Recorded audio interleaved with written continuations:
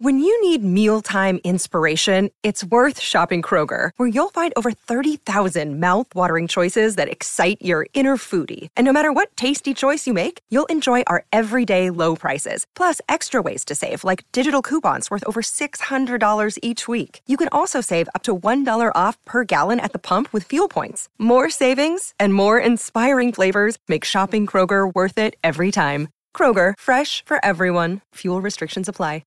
It's a Minimalist Monday edition of Optimal Living Daily, episode 2257, 10 Simple Minimalism Guidelines by Anthony Ongaro of BreakTheTwitch.com. And I'm your narrator, Justin Malik, reading you blogs every single day of the year to help you live a more meaningful life. Happy Valentine's Day if you're celebrating. Hope your relationships are nice and healthy. Speaking of, we have Optimal Relationships Daily, if you didn't know that. You might be interested in that one, along with our other shows narrating different topics. To find all of our shows, search for Optimal Living Daily, wherever you get your audio pretty much. And now we're going to get right to our Minimalist Monday post as we optimize your life. 10 Simple Minimalism Guidelines by Anthony Ongaro of BreakTheTwitch.com. Whether you're new to minimalism or just starting to explore the topic, you've probably seen the white-walled, sparse, and minimalistic photos, and maybe even come across different minimalism guidelines. To many people, minimalism may seem overwhelming or too extreme, but that's simply not true. Based on what's worked best for my wife and me over the past few years of intentional living, I'd like to share some guiding principles on how to think about, approach, and practice minimalism. Here are 10 simple minimalism guidelines. Number 1, it doesn't need to cost any money. Minimalism, or the pursuit of a more minimal lifestyle, does not need to cost you anything. When you see photos of modern, minimalistic Scandinavian furniture, it can be tempting to want the same for your home, but that's the opposite point of minimalism. Embracing minimalism in your life doesn't mean buying new things that have a certain minimalistic aesthetic. The best way to get started is by decluttering the things in your home that are no longer adding value while continuing to use what you already have. Number 2, the process is dynamic, not static. Minimalism isn't a one-time project. It may start small, but the impact, benefits, and what it looks like will build over time. While it may feel great to reach a certain point of decluttering that you feel good about, know that it may change over time. What minimalism looks like for you will change as your needs and lifestyle change. Number 3, declutter first, organize second. This one's from my friend Joshua Becker over at Becoming Minimalist. Instead of spending more time organizing, save yourself the storage space, energy, and organizing work by getting rid of things first. Start with decluttering and then organize what remains. It's much easier to organize when you have fewer things. Number 4, not letting things or the pursuit of things get in the way. One of the main guiding principles of minimalism is not letting the things or the pursuit of things get in the way of doing what truly matters to you. What this means is removing things you don't need and reducing the inflow of new things so you can focus your time and energy on the important stuff. Number 5, no magical number of items. There's no number of items to strive for with minimalism. Obsessing over whether or not you have more than 100 items is just as bad as impulsively buying more than you need. In both instances, there's an overemphasis on the stuff.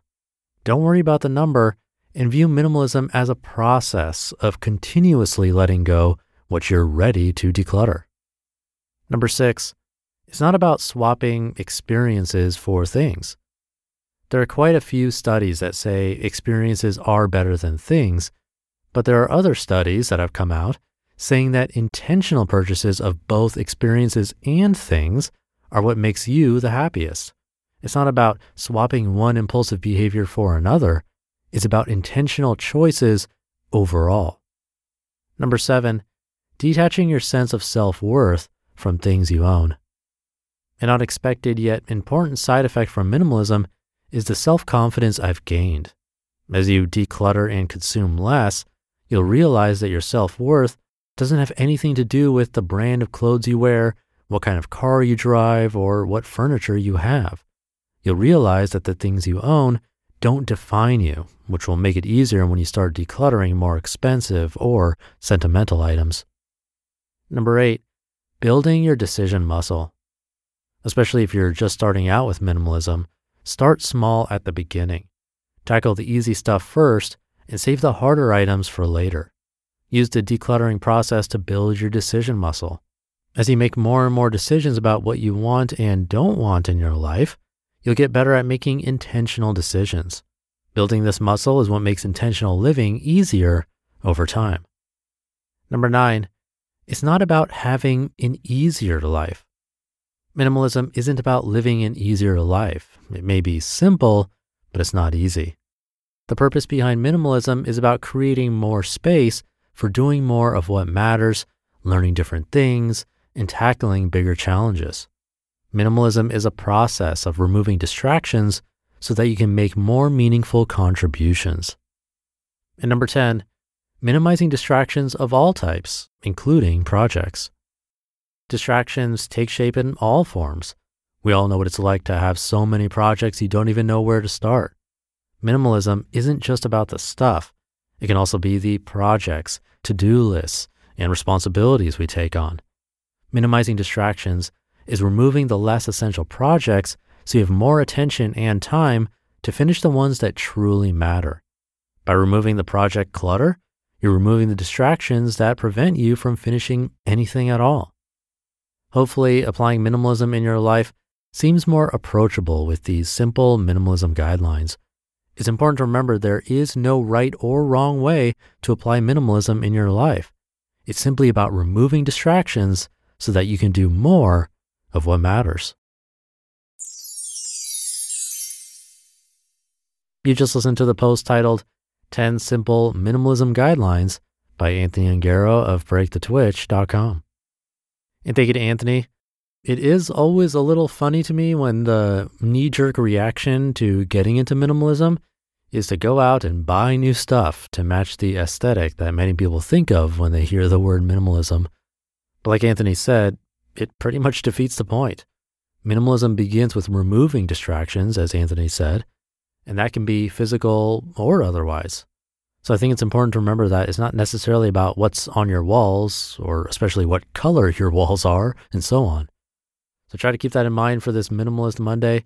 Have a great start to your week, a happy Valentine's Day, and I'll see you tomorrow where your optimal life awaits.